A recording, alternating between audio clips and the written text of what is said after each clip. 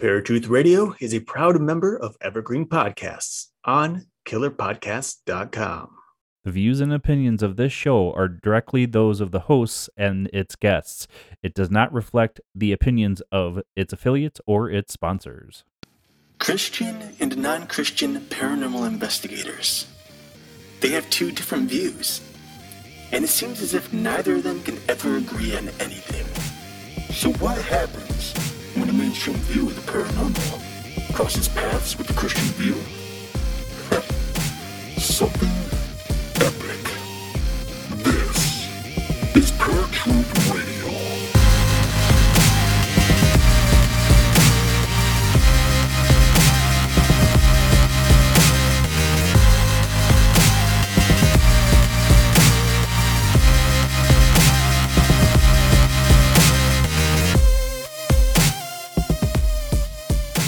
What's going on, ladies and gentlemen? Welcome to a brand new episode of Paratruth Radio. My name is Justin. And I'm Eric. And tonight we've got another amazing episode for you. If you guys didn't check out last week's episode, we were at Scarefest 13 Resurrection. Great con to go to. Eric and I, like we had said last week, did not enjoy ourselves like we used to, and I don't think it had anything to do with the con. It's just, I think we've finally gotten to that point in our lives where we're like, yeah, maybe this is not as fun as we remember. Well, it's kind of contradicting there what you just said, because it's a great con, but also it's not as great as we remember. But in reference to what you're saying, in reference to our own perception of it, it is a great con, but we have changed so much that it's not our cup of tea anymore. Right. I think the con is a great place for people who are simply fans of horror television and movies and the paranormal, right? And don't do anything outside of that, or even in a much more larger expanded box like we do in terms of podcasting. So when we go to those conventions, it's not simply to just go and hang out. We go to interact. It's work.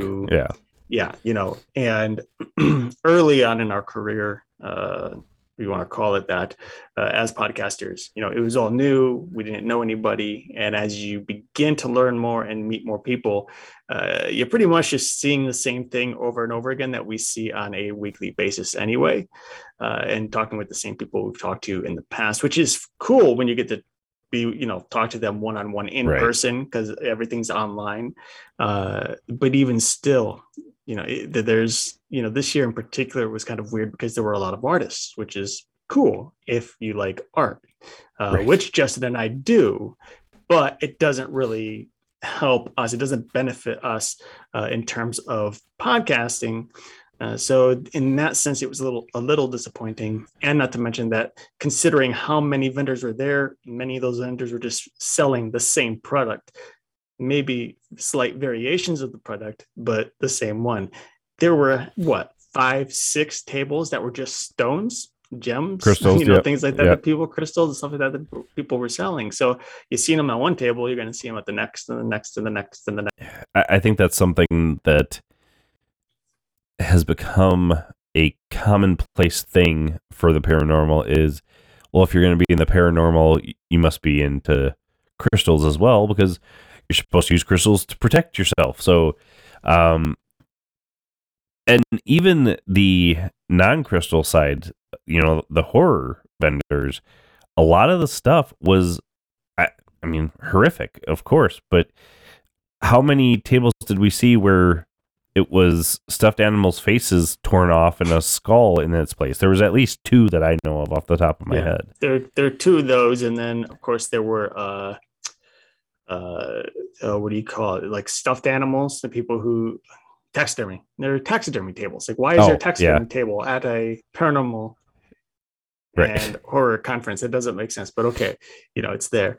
And then of course there's companies selling T-shirts, and many of these T-shirts don't really relate to people. They're not like T-shirts that they're not products that I guess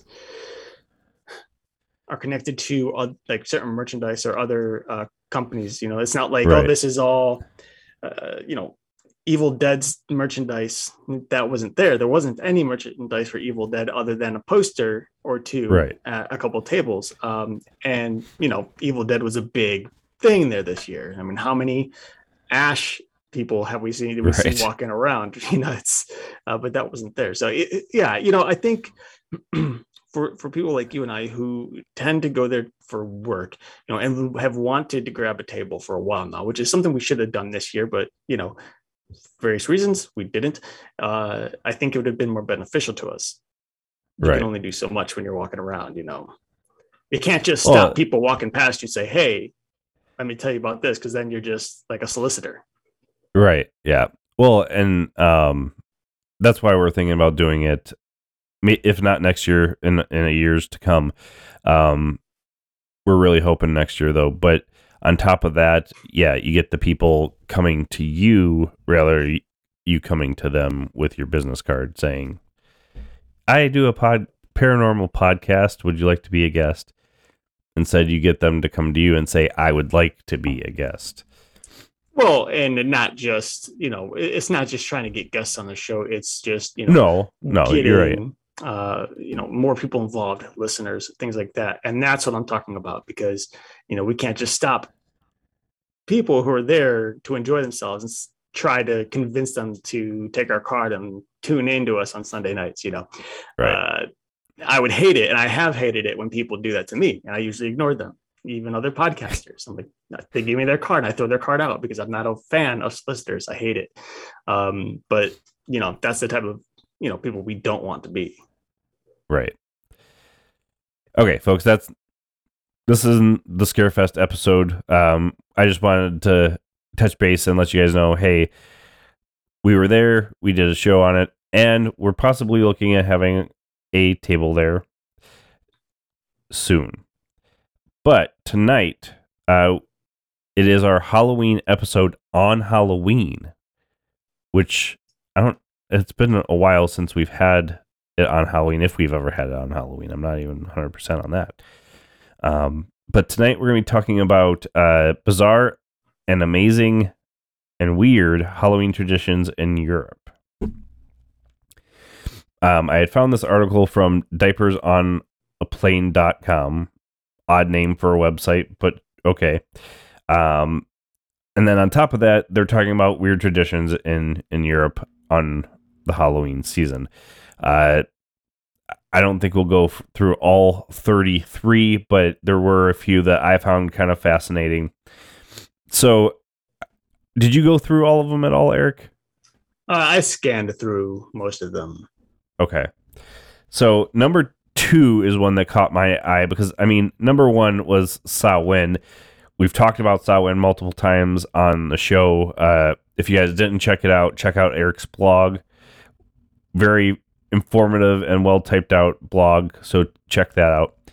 But number 2 was in Romania, Halloween party at Bran Castle. Technically, Halloween isn't even on the calendar in the country of Romania. I did not know that. But popular culture has created a hotspot within the city of Transylvania with Bran Castle. November 2nd, they have this huge party at this famous castle, running all night from 9 p.m. until 5 a.m. Children and adults are welcome. And they do a traditional Halloween festivities, complete with spooky festive setting, food, a visit from the immortal Count Dracula, candy, haunted sights and sounds, a time tunnel, and more. The weirdest thing about this celebration, it's super affordable. Tickets run from 35 lei, which is $8 American, to 320 lei, which is $73. So 35 lei to 320 lei, $8 to $73. Eric, I think we need to go to Romania. Yeah. Now, if only the trip to Romania is going to be like 700. Yeah. You're right. But I would certainly rather do that than anything around here at the moment. Right. The other one that really set of ones that caught my eyes 3, 4, and 5, which is Italy, La Festa di Agnisanti, Benvenuti all'Inferno, and Euro Chocolate Festival. Agnisanti in Italy, the beginning of olive harvest is November 1st and 2nd. Agnisanti is a mild celebration that is less Halloween and more All Saints Day. Makes sense. Italy is predominantly a Catholic country. It is celebrated with bread and desserts, plus a trip to the cemetery to remember loved ones who have died, including the saints and martyrs who died on behalf of the Catholic Church. It's also a tradition to propose marriage during Agnisanti by hiding rings in bean cakes.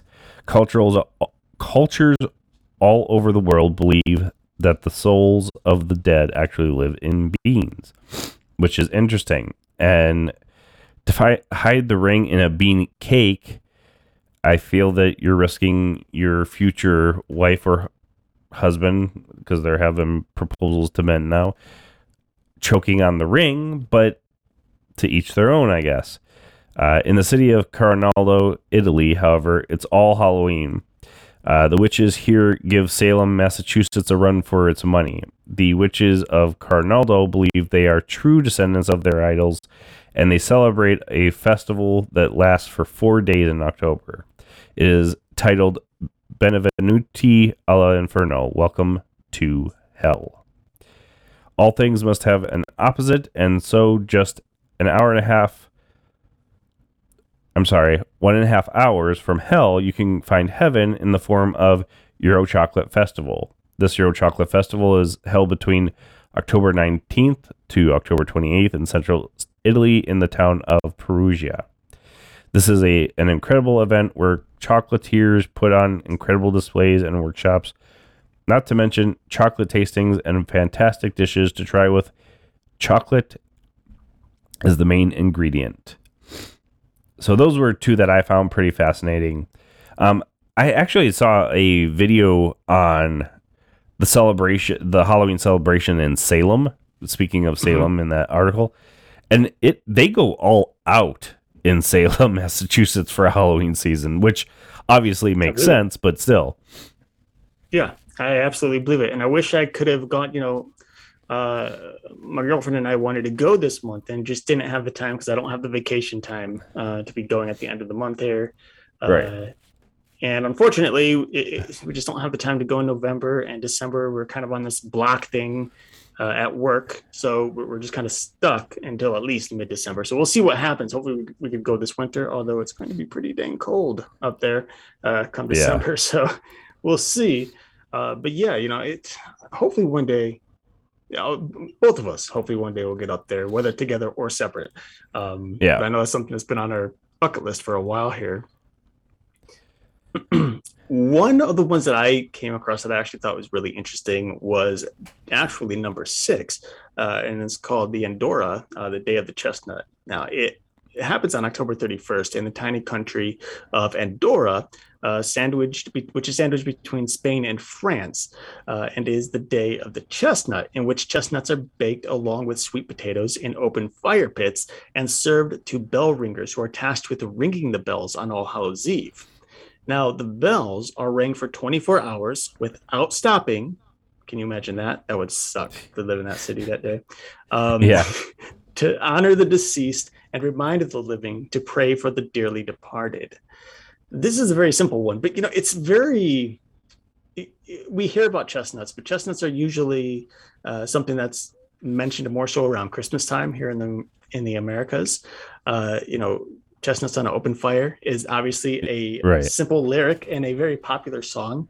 So seeing that there are chestnuts that are roasted on an open fire with sweet potatoes for a fall festival to honor the dead, I think is really interesting.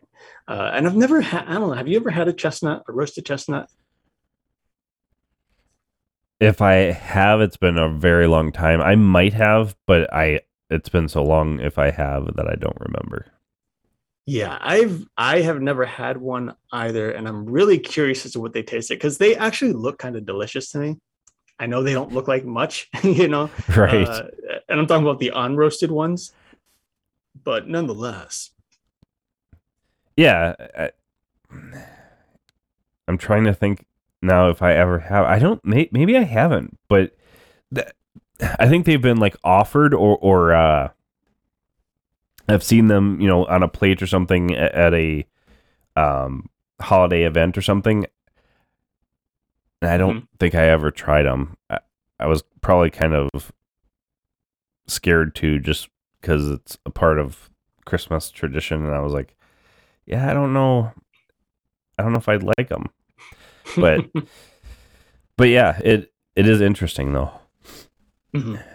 Well, moving on from here is Halloween, uh, which of course is well basically a relative, I guess, of Samhain after many centuries of various different people groups and nations coming together and moving things around, switching things, making, uh, getting rid of old traditions, bringing in new ones, mixing them, so on and so forth, right?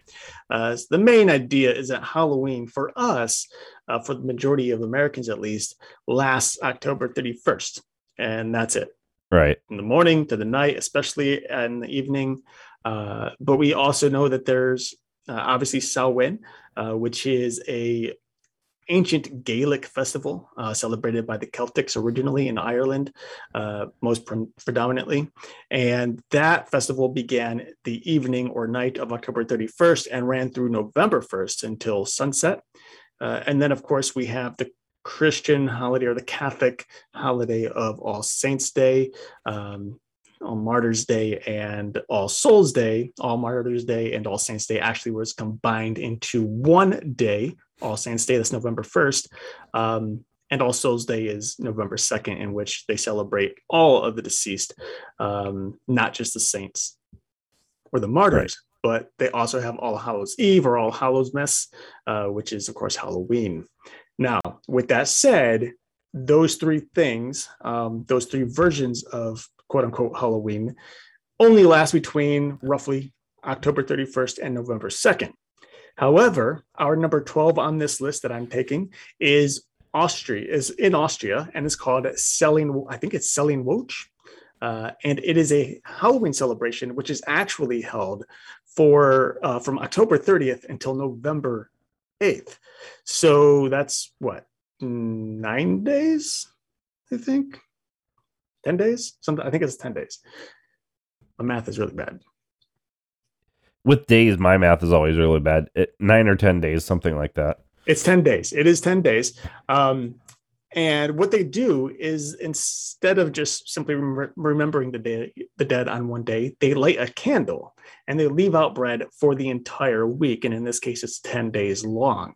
And after those 10 days, the candle is put out and is snuffed out and the bread is put away and the holiday is over. Again, it's one of those, this is actually relatively rare because Halloween is one of those things that have always been celebrated between 1 and 3 days and nothing more than that. Right. So I think a full week is actually kind of interesting and certainly shows even more respect, giving the dead an entire week in which they are celebrated as opposed to one night. Well, one that I found fascinating that's on this list is Guy Fawkes Day.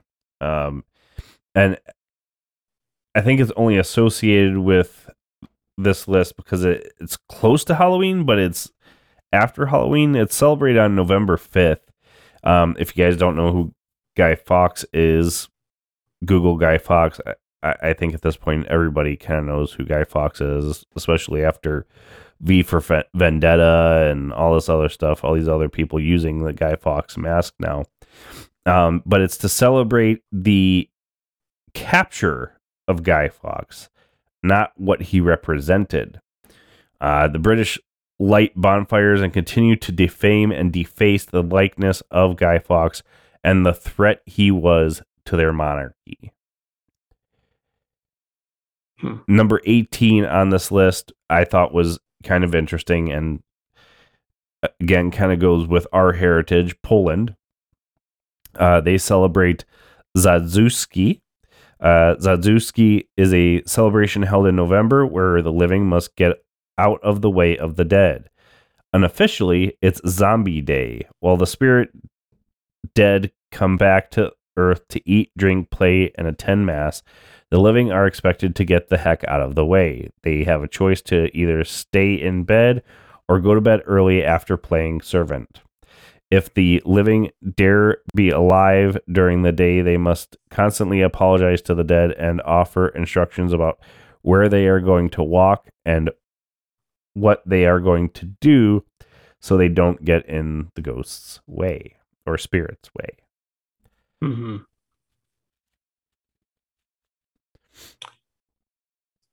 There's this one really bizarre one called Mary Lwyd, and it takes place in Wales. It is definitely an interesting take on the traditions of Halloween, and in this case, the skeleton of a horse's head, basically a horse skull, is affixed to a pole and carried through town with a white bedsheet trailing behind it. Now, the person beneath the bedsheet carries the pole and takes on the persona of the dead horse while attempting to best other people in a game of wit and poetry.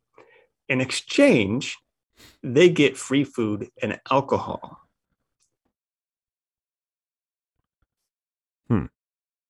So I don't. Maybe that's something we could try next year. Let's just grab a dead, like a horse's skull, and we'll throw it around on a pole and a blanket, and we can drink a ton of food or drink a bunch of food and eat a bunch of alcohol. Am I drinking? No, not tonight. Should be, but no. All right, this was the last one that I had that I thought was kind of interesting. It's in Bulgaria, the Serva Festival. It's a celebration where important dignitaries sing, dance, and dress up alongside kukiri. The kukiri are people that dress in carnival costumes, basically carnies, specifically adorned with fur and bells and have a scary mask that hides the person's identity. It sounds a lot like the ghosts of Kekripuki in Finland. In fact, they aren't dissimilar. The costumes in both cultures resemble animals. The tradition of the Serva festival stands in as sort of a Halloween in Europe to scare away evil spirits, tell fortunes, and teach Bulgarian children about traditions and honoring the past. So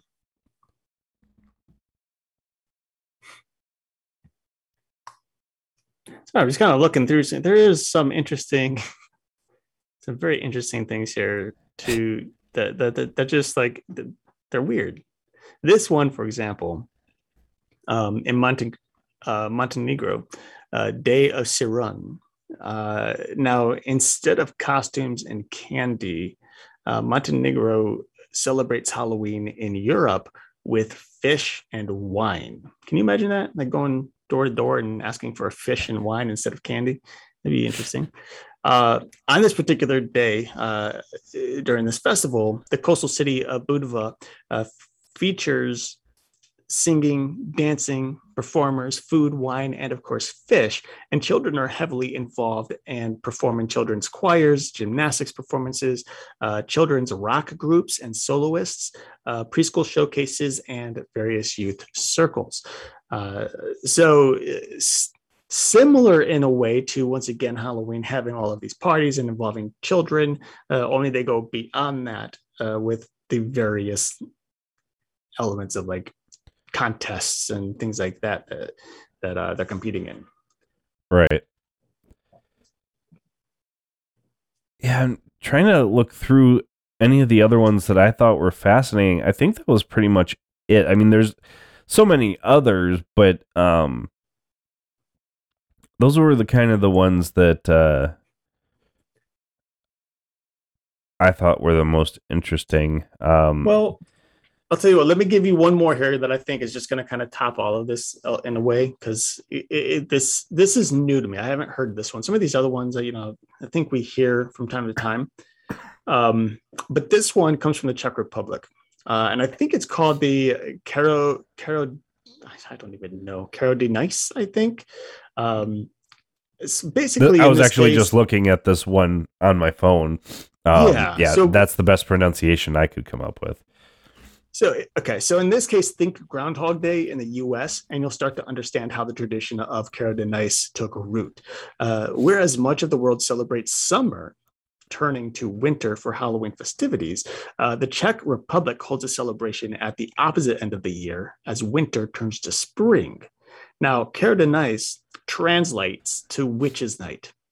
Witches, in this case, are rampant throughout Germany and the Czech Republic, and it's believed that on April 30th, witches are at the height of their power. And of course, of all things that they could do with that power, these witches attempt to prolong winter. So, in order to keep them at bay and allow spring to arrive, citizens must dress up as witches themselves and chase the real witches out of their hiding places in the trees. The night culminates with huge bonfires where participants burn witch effigies to further chase away winter. Then the children with the biggest fire earn both prizes and accolades. There's a couple interesting things here because one, I'd love to see video evidence of these people chasing witches out of trees. I want to see what these witches look like in the trees. Right. Two, clearly, there's no safety precautions because we're trying to find out which child has the biggest fire so that they can earn prizes. So let's just give our children matches and lighters. And I mean, I've done that when I was a kid. And I lit a fire on my table and I lit the entire backyard on fire as well. Probably shouldn't give them to kids. Well, so not only are we encouraging them to be pyromaniacs, but we're also encouraging them to be murderers because they're not only chasing the people or the witches out of the trees, but they're burning them at the stake on top of that. Well, but not in a literal sense. No, I know. At least. Could you imagine, though? That'd be messed up. Yeah, I mean, at some point, the Czech Republic and Germanic governments, if this were, you literally burn witches, would have to come together and be like, do you feel that this is too old of a tradition? I don't think that we should be murdering people anymore. Nonsense!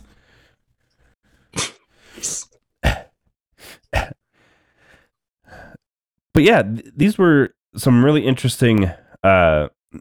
We've kind of covered maybe one or two of these. I know Samhain for sure. We might have covered one of the other ones in the past, but it was just really interesting. Oh, this was one that I came across actually really quick. From Portugal, Pop Hordeus, translated to bread of God. It's Portugal's version of Halloween or All Saints Day. Anciently, Pop Hordeus was celebrated in May, but it was adopted in November to coincide with the rest of the Catholic celebrations around Europe. Young children up to age 10 go door to door in neighborhoods or in the city from shop to shop. In fact, children greet anyone they meet, whether at home or not, singing Pop Hordeus, requesting treats. Treats are different varieties of bread, either filled with fruit, chocolate, nuts, or seeds. So instead of candy, just sweet breads. And not the sweet bread as in animal brains, sweet breads as in bread. Right.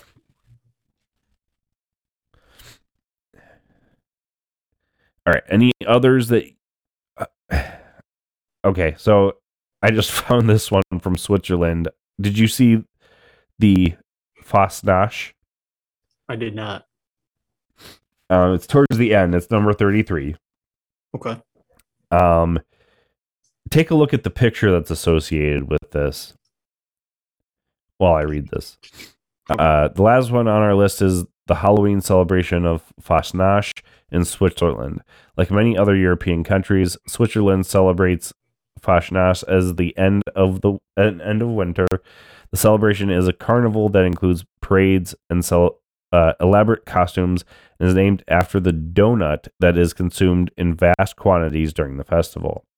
Fastnacht means night before the fast, literally.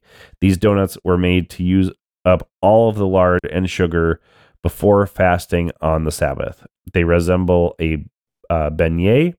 The Swiss do not have trick-or-treating because they have donuts.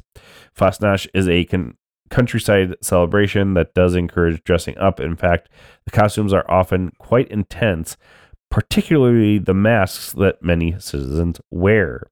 Celebrations also include parties that go all night, parade that begin in the wee morning hours, and candy that is distributed to all party goers for 3 days straight. And I may have to use this image as our thumbnail for the show because these masks that these people are wearing are really disturbing. They are pretty darn disturbing. I don't like it. All right, folks, we're going to take a quick break. You've been listening to Paratruth Radio on killerpodcasts.com, care of Evergreen Podcasts, along with everywhere you can find podcasts. We're going to go to Eric's Random Fact of the Day, a quick commercial, and we'll be right back. Now, Eric's Random Fact of the Day. What do you think of when I say Play-Doh? If you grew up with the substance, chances are you vividly remember the yellow can with colorful lids, the soft, pliable texture, and even the aromatic scent. Play-Doh was a staple in most of our childhoods. However, did you know that Play-Doh wasn't originally intended for child's play? According to museumofplay.org, Play-Doh had its start as a wallpaper cleaner developed by Koodle Products Soap Company. Slowly going out of business, Koodle negotiated a contract with Kroger grocery stores and developed the wallpaper cleaner, the original formula of which consisted of water, salt, and flour, and kept the company afloat for 20 years. However, as the need for wallpaper cleaner slowly declined after World War II, the company reconstructed the substance and rebranded it as a child's toy after a schoolteacher convinced them that the product could be used as a handicraft. This was Eric's Random Fact of the Day.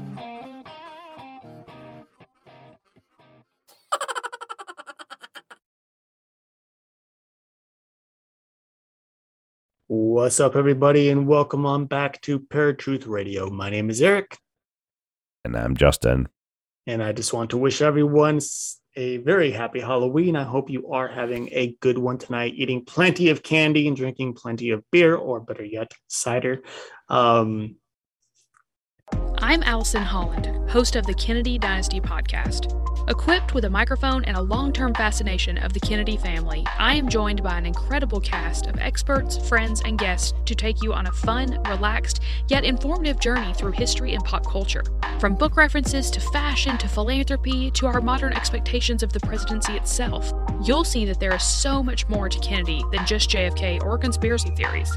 Join me for the Kennedy Dynasty podcast. Science, science, science! Science, science! Hello, podcast fans. Want to get weird with us? Come check out the Mad Scientist Podcast. We're a weekly show that looks at the history, philosophy, and hard facts behind your biggest paranormal questions. Did the government really pay for a psychic spy program? Yes! Is it true that surgery got its start in grave robbing? Yes! Can a roller coaster really kill you? Legally, we can't say so for sure, but sometimes, yes! Join myself, Chris Cogswell, and my co-host, Marie Mayhew, as we examine the science, philosophy, and history behind the strange and unusual. All to discover what's possible and plausible versus what's, well, just made up. Check us out wherever you find your favorite podcasts.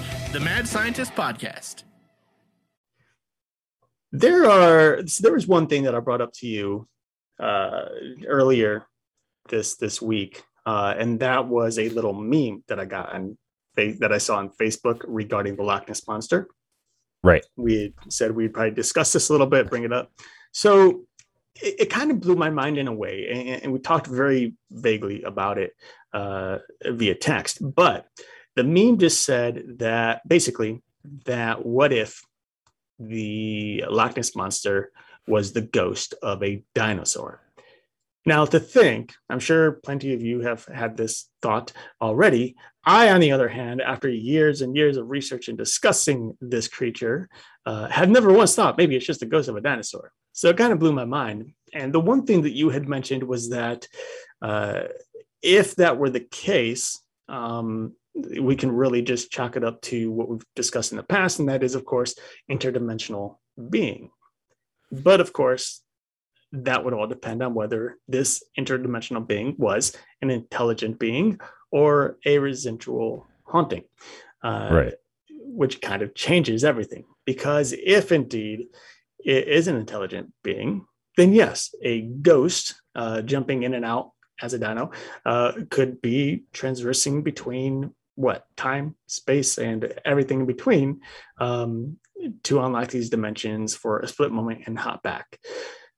But if it's a residual haunting, then there could actually be a spirit of a dinosaur living in Loch Ness that just happens to appear from time to time because it's on its same course that it's been on year after year after year during its life in ancient times.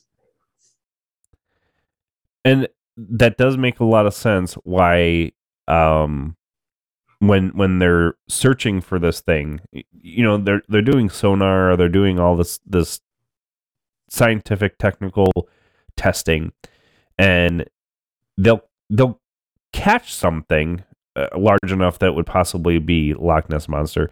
But eventually, most of the time that I've seen, they explain it off as, well, it could be a giant tuna, not exactly, but giant fish of some kind or whatever.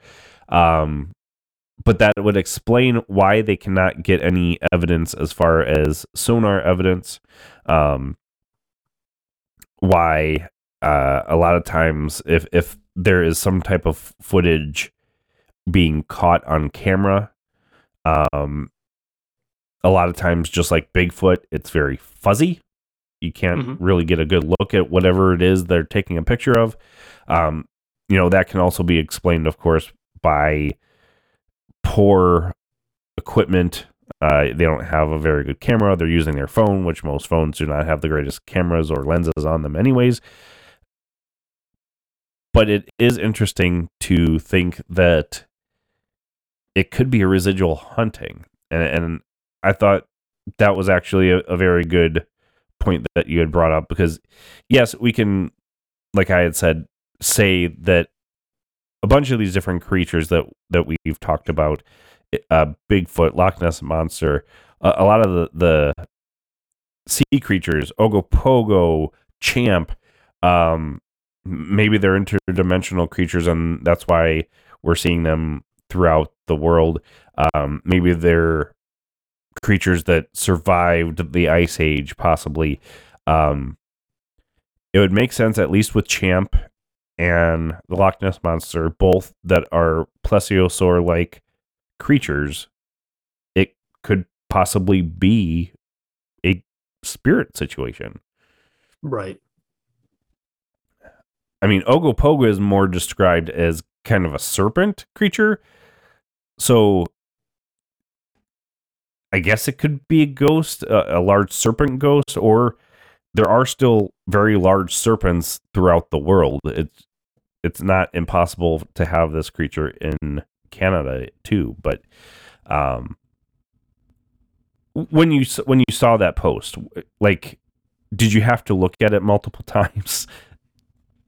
You mean like reread it to really like yeah, let it sink in what it was saying? No, I mean it sunk in immediately because it's one of those things. Like I said, I've never even thought about it before, which is crazy enough as it is. To think that this is just the ghost of a dino, but I think it's definitely very, very plausible. And I know like people will say, well, but there's other evidence. We've picked things up on radar, or the scope or whatever. Or what about the water churning? If it was a spirit, the water wouldn't churn around it.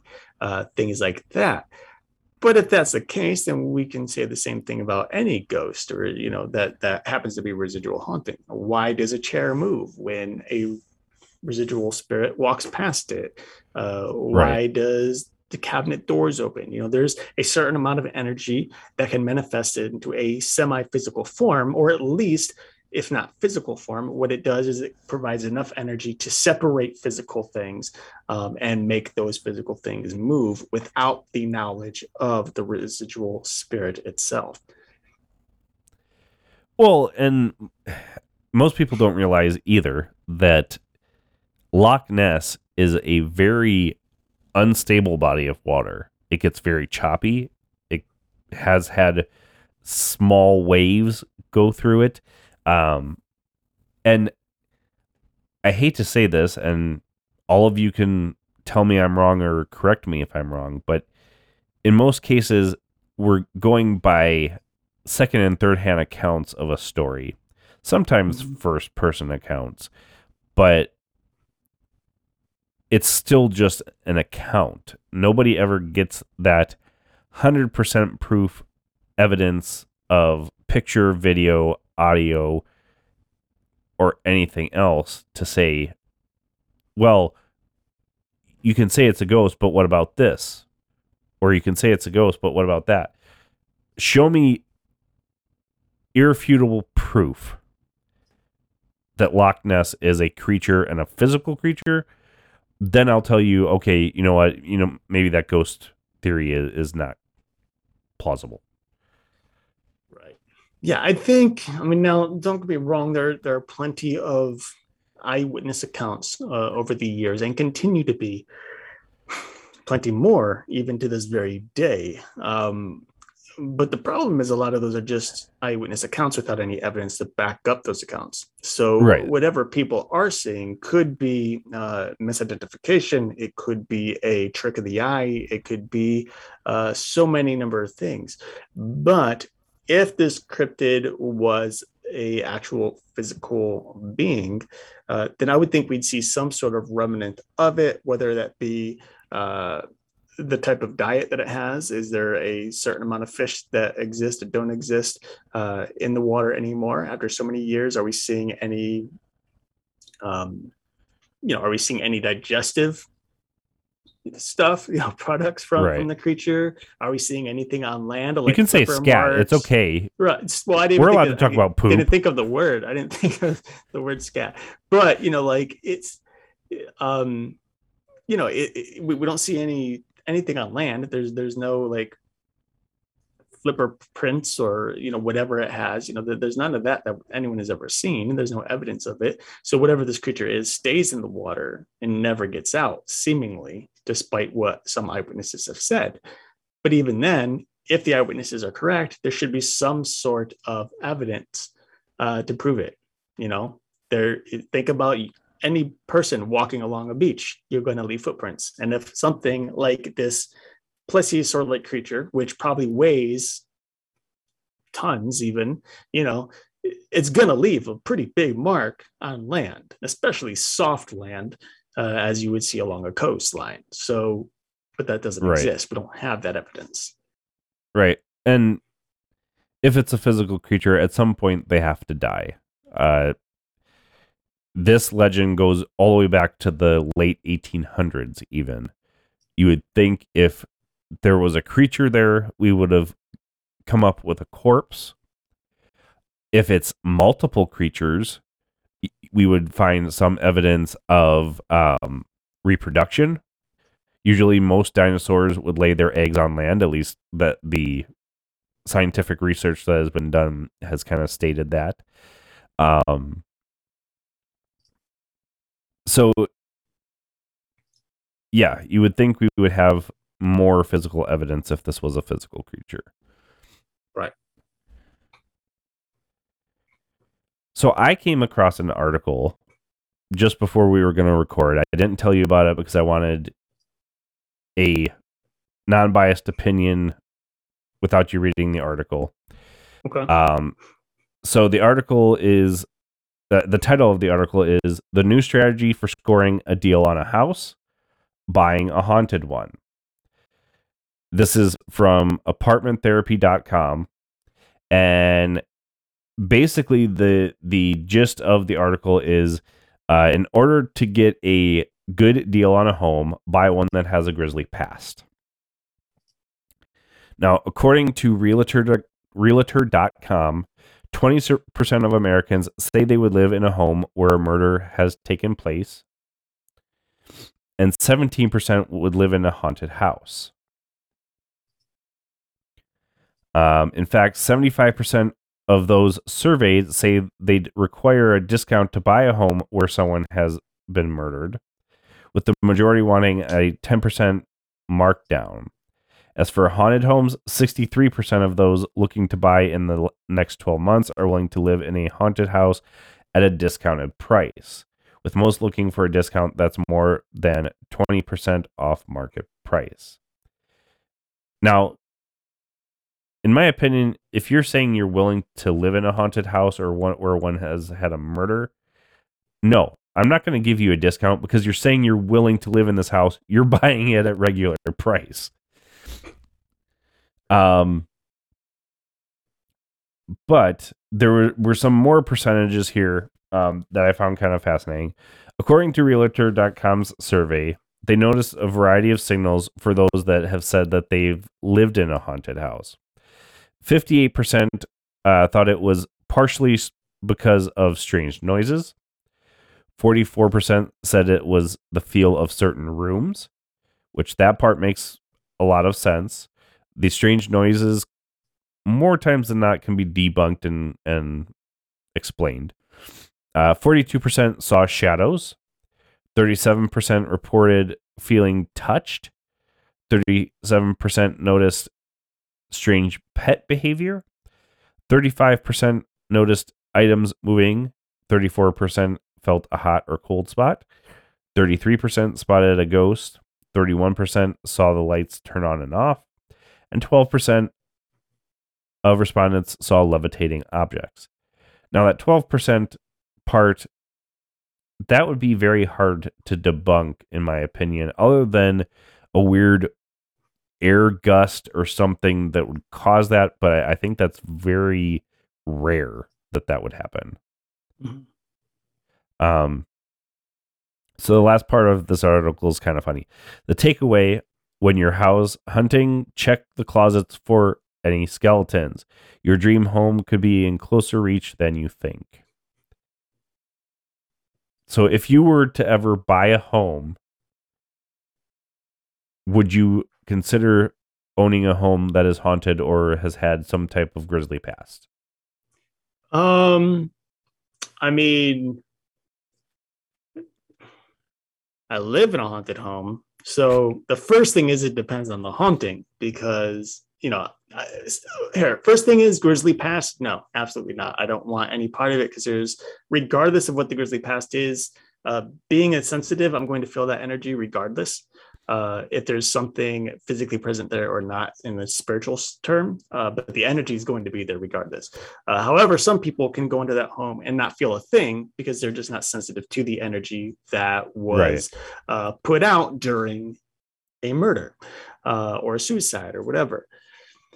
As for a haunted house, again, for me, it just depends on the type of haunting, and that's going to come off more so as a feeling, I guess more so than anything else, because until you're there and you could spend time there, you're not really going to know what type of haunting it is, unless you just pay attention to the various claims that people have made about it. Is it seem more poltergeist? Does it seem more residual? Does it seem intelligent, but is it a nice intelligence? Is it a dark intelligence? Those are the type of things that people have nightmares. Do they not have nightmares? Do they wake up at a certain time at night? And we all know what time we don't want to be waking up at in the middle of the night. Right. So yeah, I think for me, there's a lot that still goes into it. But depending on the sources of the material that makes up the stories, I guess, of the haunting and what I'm feeling on site would determine whether or not I would purchase it. So I would say that yes, there is a possibility, but that possibility is limited based on the evidence that I can scrape up. See, I'm kind of the opposite. I would buy it either way because then there's a house that we can do an investigation in and have it on Paratruth Radio. But here's the thing, Justin. See, yes, I see what you're saying, but you have to consider the fact that you'd be living in that house regularly. We're not just buying most people are not buying a house just to have one on the side to investigate, right? So can you knowingly live in a house indefinitely, knowing that a person or even a family were brutally murdered there? Could I? I think I could, because notwithstanding the negative energy there, it's not there anymore as far as the grisly murder is concerned. Well, I know the thinking of a lot of people, though, that say there's no haunting there. But if you know the history of a place, it can be rather scary. And you can create your own haunting there just by knowing that. Me, on the other hand, I would go in knowing what happened there, but it's not something that I would worry about or anything. Other than, like you said, if I felt energy there, then we'd have to do a cleansing. I don't care if we have to get a priest in here or whatever the cleansing is. It is possible to live in a house that is haunted or has a grisly past that might have a haunting if you protect yourself, which we've talked about before. Yes, it would probably wreak havoc on my senses, but I think it would be plausible. Now, if I ever got to that point, I might change my opinion, but like I was talking about with the blog that I did about if I could transfer my consciousness into a cybernetic body or something, my opinion might change if I got to that point. But as of right now, I think I could do that. Okay.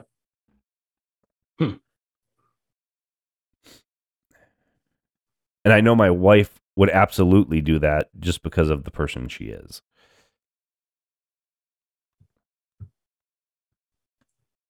I want to hear that from her own mouth.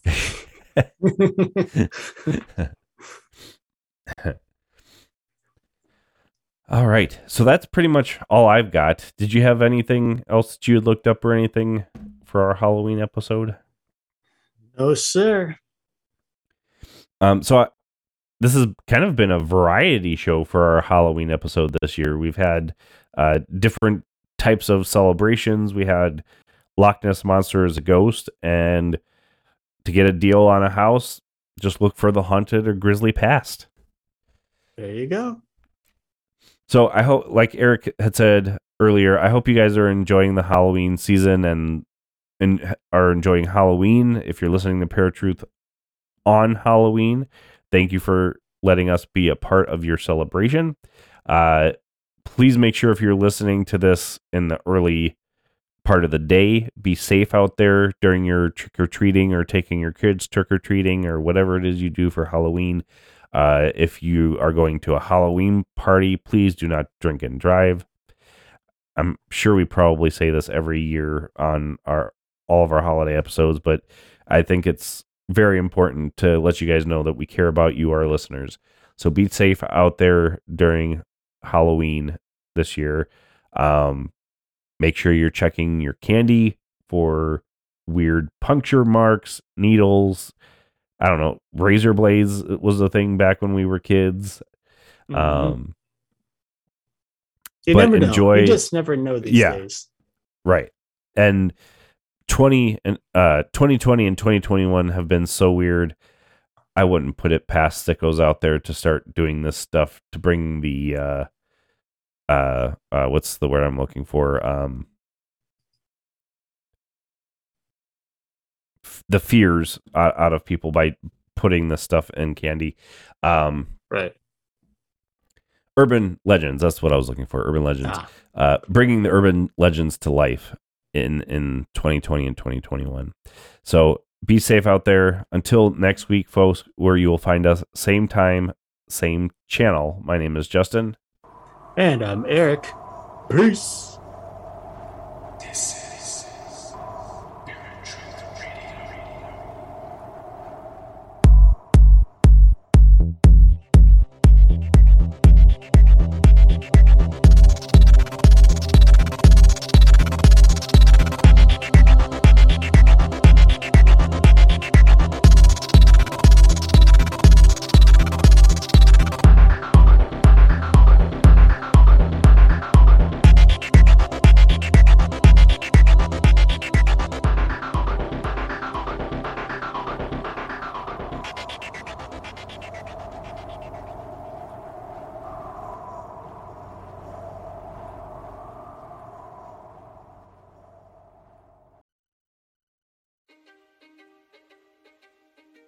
History is complicated. The story of human progress is long, messy, and riddled with controversies big and small. On Conflicted, we dive headfirst into history's most infamous events and contentious figures. We try and untangle the good from the bad, the fact from the fiction, and the monsters from the misunderstood. Was Genghis Khan a murderous butcher or a civic pioneer? Did the Allied powers go too far in firebombing the German city of Dresden at the twilight of World War II? And how did the Marquis de Sade acquire such a sinister reputation? And was any of it true? These are just a few of the tough questions we wrestle with and investigate on Conflicted. So if you love history or just enjoy a good story, please join me, your host, Zach Cornwell, for a fascinating new topic each and every month. Conflicted, a history podcast, is available on Spotify, Apple, or wherever else you get your podcasts. I hope to see you soon.